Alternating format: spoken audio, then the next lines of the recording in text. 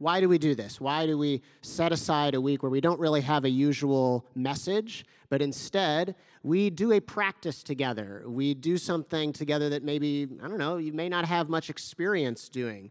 The reason is life is full of experiences or things that happen that just like flood us. Do you know what I mean by being flooded? No, cannot compute, right?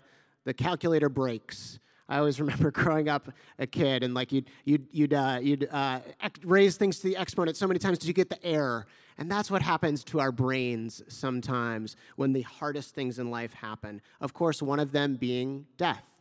When we experience the loss of a loved one, we get an error on our mind's calculators, and for most of history, the way that people have dealt with this, because it's always been the case. That's the way we've dealt with it for most of history is through like physical practices, embodied rituals, right? Like we take moments of silence together, right?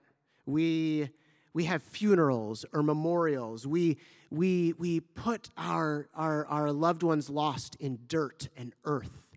There are tombstones and epitaphs that we remember them by. Flowers, candles, incense, right? Physical things, embodied things that have helped us to like, what do we do when we're so overwhelmed and we can't make sense of life?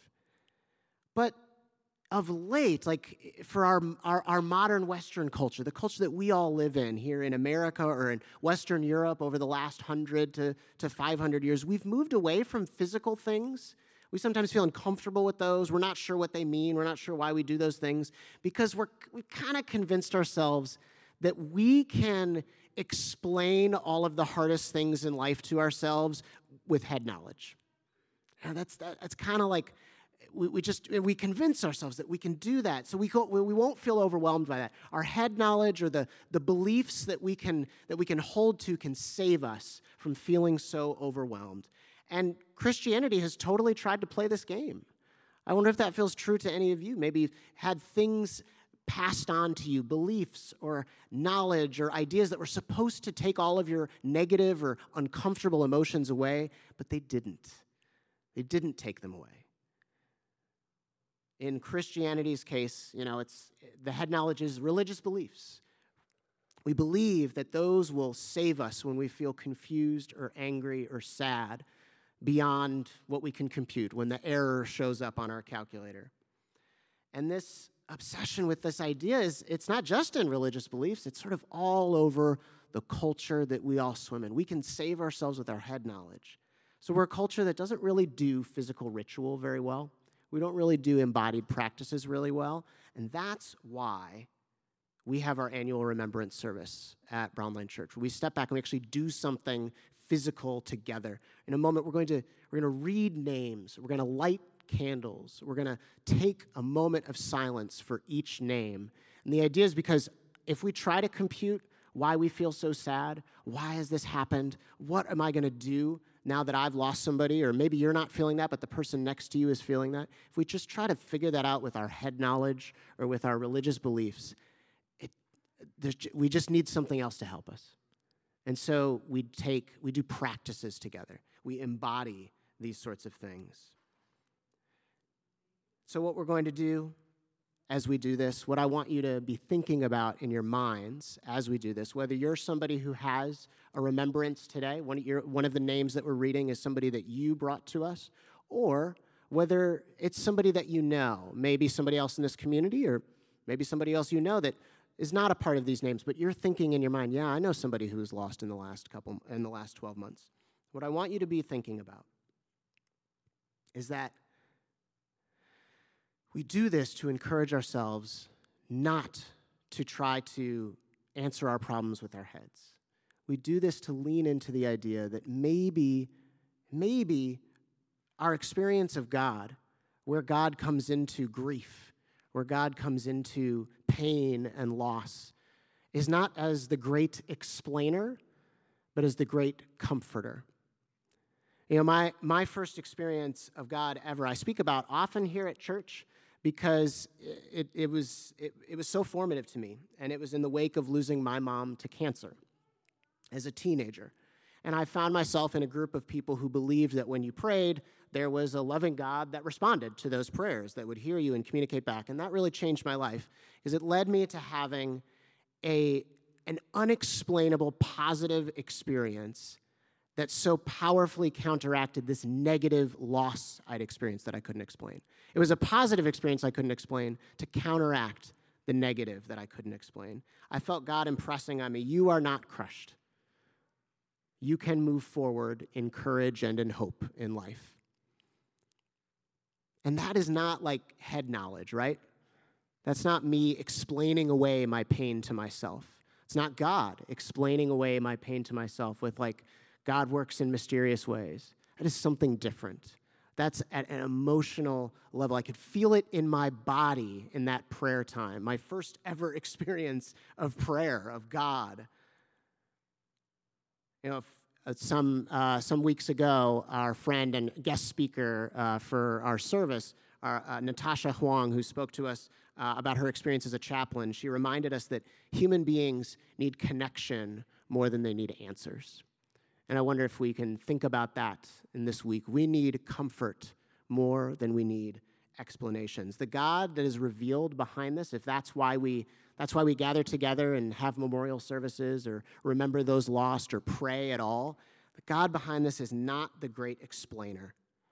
Is not the one who is saying, like, here is the reason that happened to you. And it's mysterious, but if you trust me, it'll be okay. It's not the God we're talking about. This is the God who is the great comforter, who comes in right next to us in our difficult experiences, sits in the senselessness of it with us, doesn't explain it away, but says, you are not alone. You are not crushed. You can move forward in courage and in hope. And that God is so much better. I think this is the God that Jesus shows us, the God who's not high up in the sky, out in the future, all-controlling, dictating the story with mysterious reasons, even for my mom's cancer, even for my brother's stroke, even for a miscarriage if you experienced one, or even for COVID-19, or the hate-fueled murder of Asian American women in Atlanta, or the epidemic of violence toward black bodies in our country. All of that is not happening for mysterious reasons. God is not the great explainer coming in and trying to help us make sense of it. God sits there and says, this doesn't make sense. And I am the great comforter with you in this senselessness. I will carry you through this. You are not crushed. You can move forward in hope and courage. And Jesus, in Matthew's gospel, we see this wonderful moment. He sees the crowds, it says, and he had compassion for them because they were harassed and helpless, like sheep without a shepherd. And then he said to his disciples, the harvest is plentiful, but the laborers are few. Therefore, ask the Lord of the harvest to send out laborers into his harvest. And Jesus is not distressed and moved to love because the people are without an explanation. He's distressed and moved to love because we are like sheep harassed without a shepherd. I wonder if you ever feel like a sheep harassed without a shepherd. It just does not compute, right? I don't know what to do. How often do we feel that? How often do we feel that when we think about facing the reality of death? God is not dispassionately pulling the strings. God is not explaining away our pain. God is with us, comforting us as we see Jesus do. And so, we do physical rituals together. We do embodied practices together. Here's how this is going to work this morning. I have some candles before me here. And what we're going to do is each candle will be lit, and I'm going to read a name that we have sourced from the community here. And these will all be names of people, loved ones, lost by people in our community in the last 12 months. And chances are you may have also a name that comes to mind for you, and I encourage you to hold those people as well and those loved ones as well in your mind as we read the names that we have and hold space for grief for each name.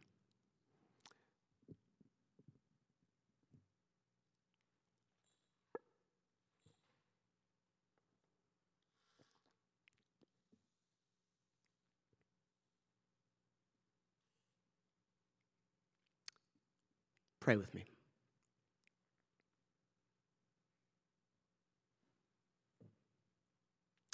Bruce Ammon.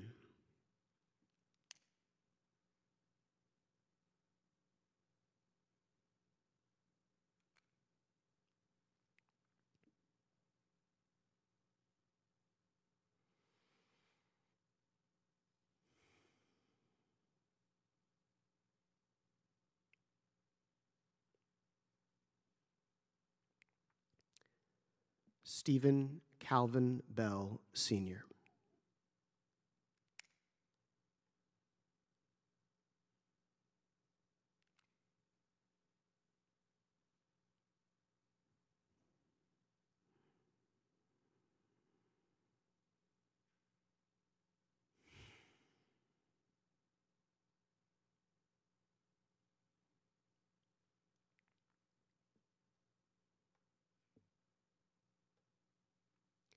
Janine Bruce.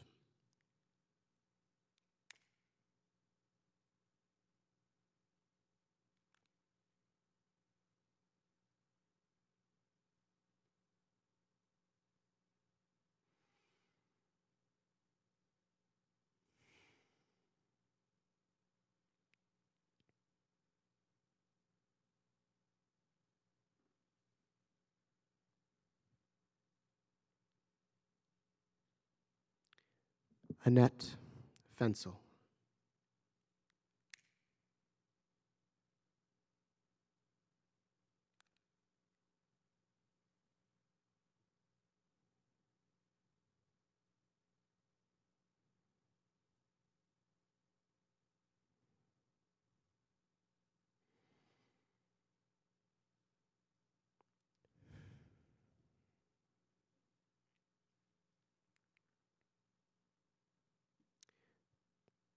Jean Kent.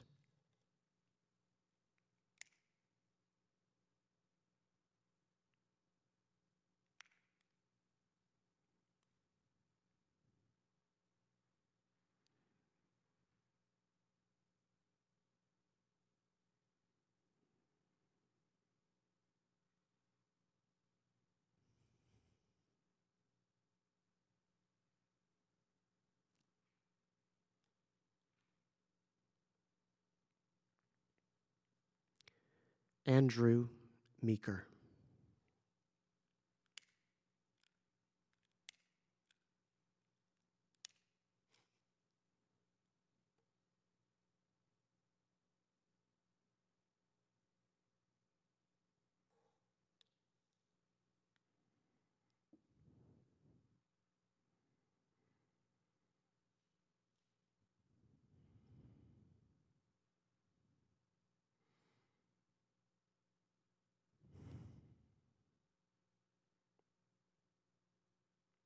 Akash Batak.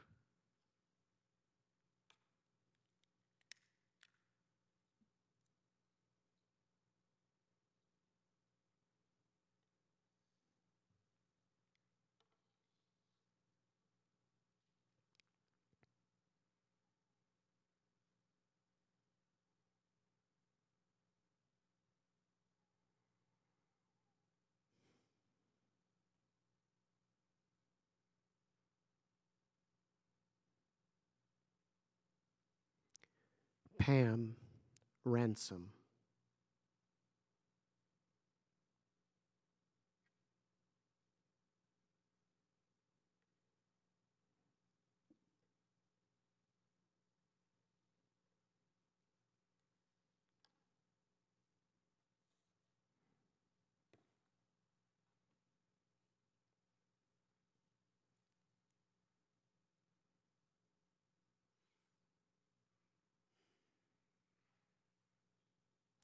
Lawrence Reimer.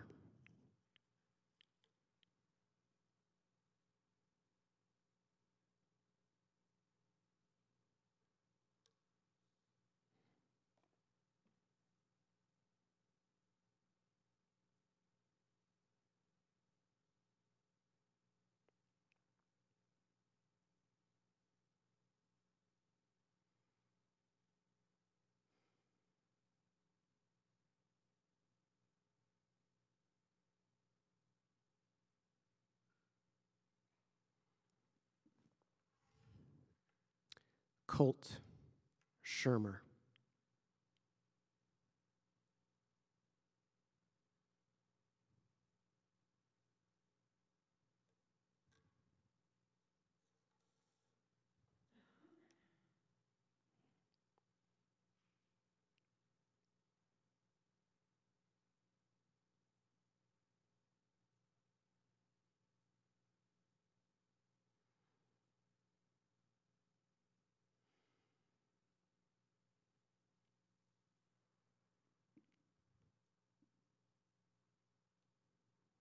Elaine Showers.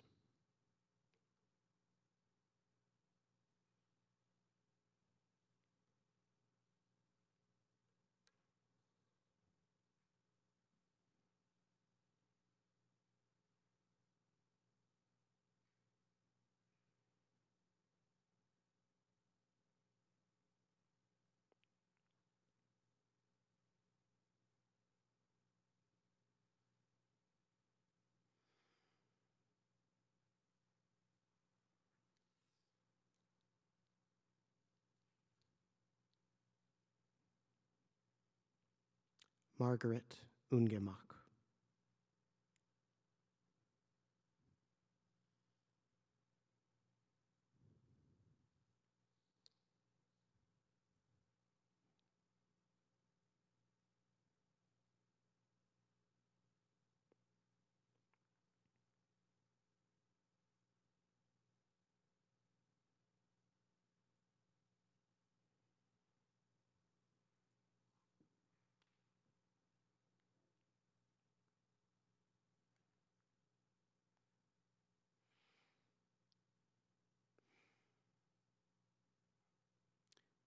Victor VR.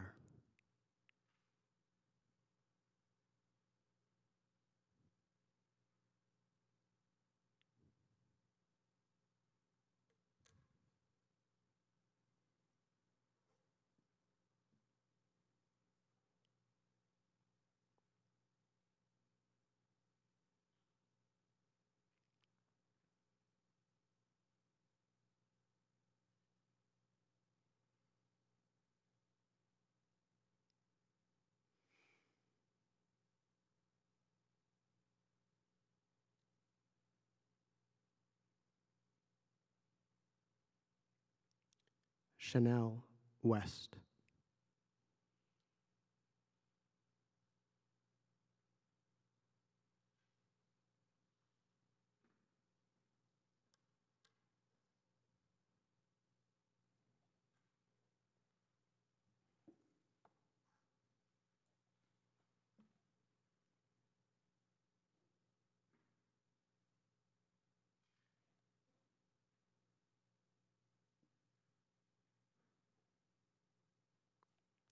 Michael Benjamin.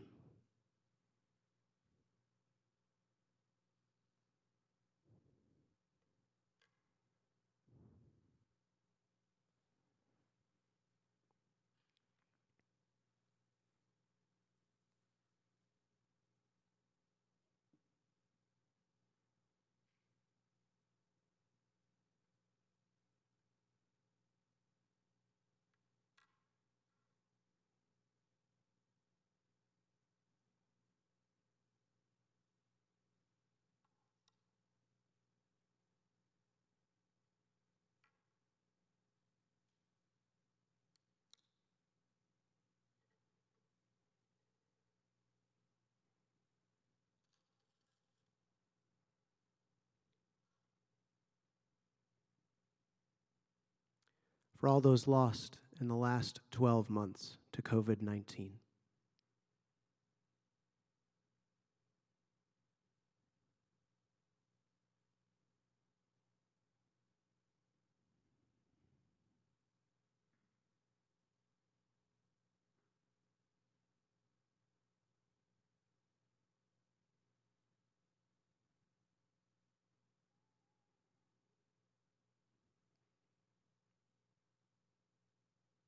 For all those lost in the last 12 months to the injustices of racism, homophobia, misogyny, religious violence, revenge culture.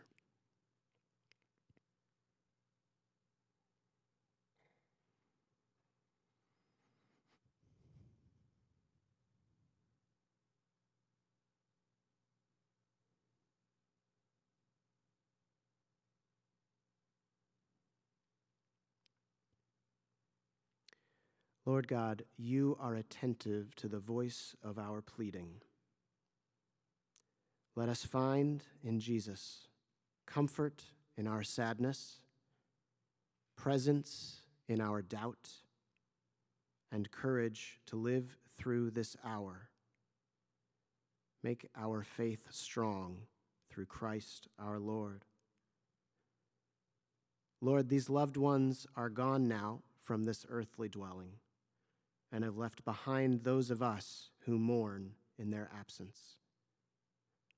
Grant that we may hold their memories dear, never bitter for what we have lost, nor in regret for the past, but always in hope of the eternal kingdom where you will bring us together again through Christ our Lord. May the love of God and the peace of the Lord Jesus Christ bless and console us and gently wipe every tear from our eyes. In the name of the Father, and of the Son, and of the Holy Spirit. Amen. Let's be silent for one more moment together.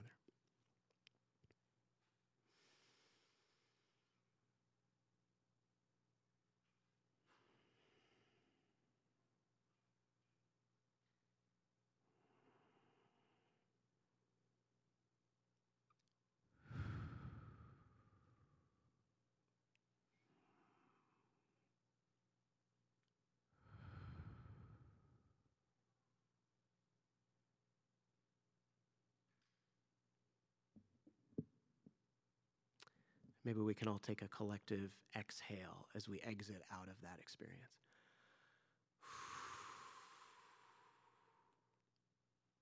It's not something we all get to do very much, right?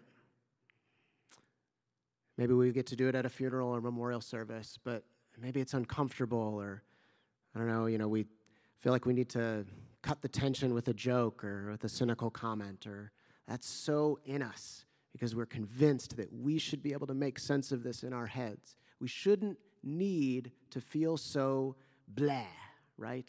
We shouldn't need to feel that way. But sometimes we do. And to experience God is not to have those things explained away, but it is to find comfort in the midst of that. And we have 15 candles this year. And that's just scratching the surface, right? And so we enter into these spaces together. The benefit of doing this as a community is that trying to do this alone is really difficult and really lonely. And we do our best to enter into these spaces as a community to experience these things and know that we are not alone. There are at least 14 other people here that experienced a loss, if you're one of these people. And no doubt, if we extend beyond the last 12 months, we would all have a candle up here. That moment from the Gospel of Matthew that we read, Jesus tells his disciples the harvest is plentiful, but the workers are few. In light of this moment, this morning, I wonder, what is the encouragement to us if we want to take our cues from Jesus, if we want to be Jesus' disciples? I think it is that we are called to be comforters, just like God presents God's self to us as comforter. Life is full of things that flood our systems, that send up an error on our mental calculators. And we, if we are to be disciples of Jesus, are to be moved to love and to comfort around us. You may not be remembering someone this morning, but somebody close to you is. Somebody maybe next to you is. The harvest is plentiful because life is full of all of these things. But the workers are few, those who truly, courageously enter into being a comfort to others, not having to say the right thing, not having to explain away somebody's pain, but just being with the people in pain. The workers are few. And it is scary to enter into that, but it's a privilege to enter into that. Because I'm sure all of you have had your losses before and can think of maybe the one or two people that were there for you in a deep, comforting way, or maybe you wish somebody would have been there for you in a deep, comforting way, and you have the opportunity to be that to others. So let us be those people in our workplaces, in our neighborhoods, in our communities, in our families. In Jesus' name, amen.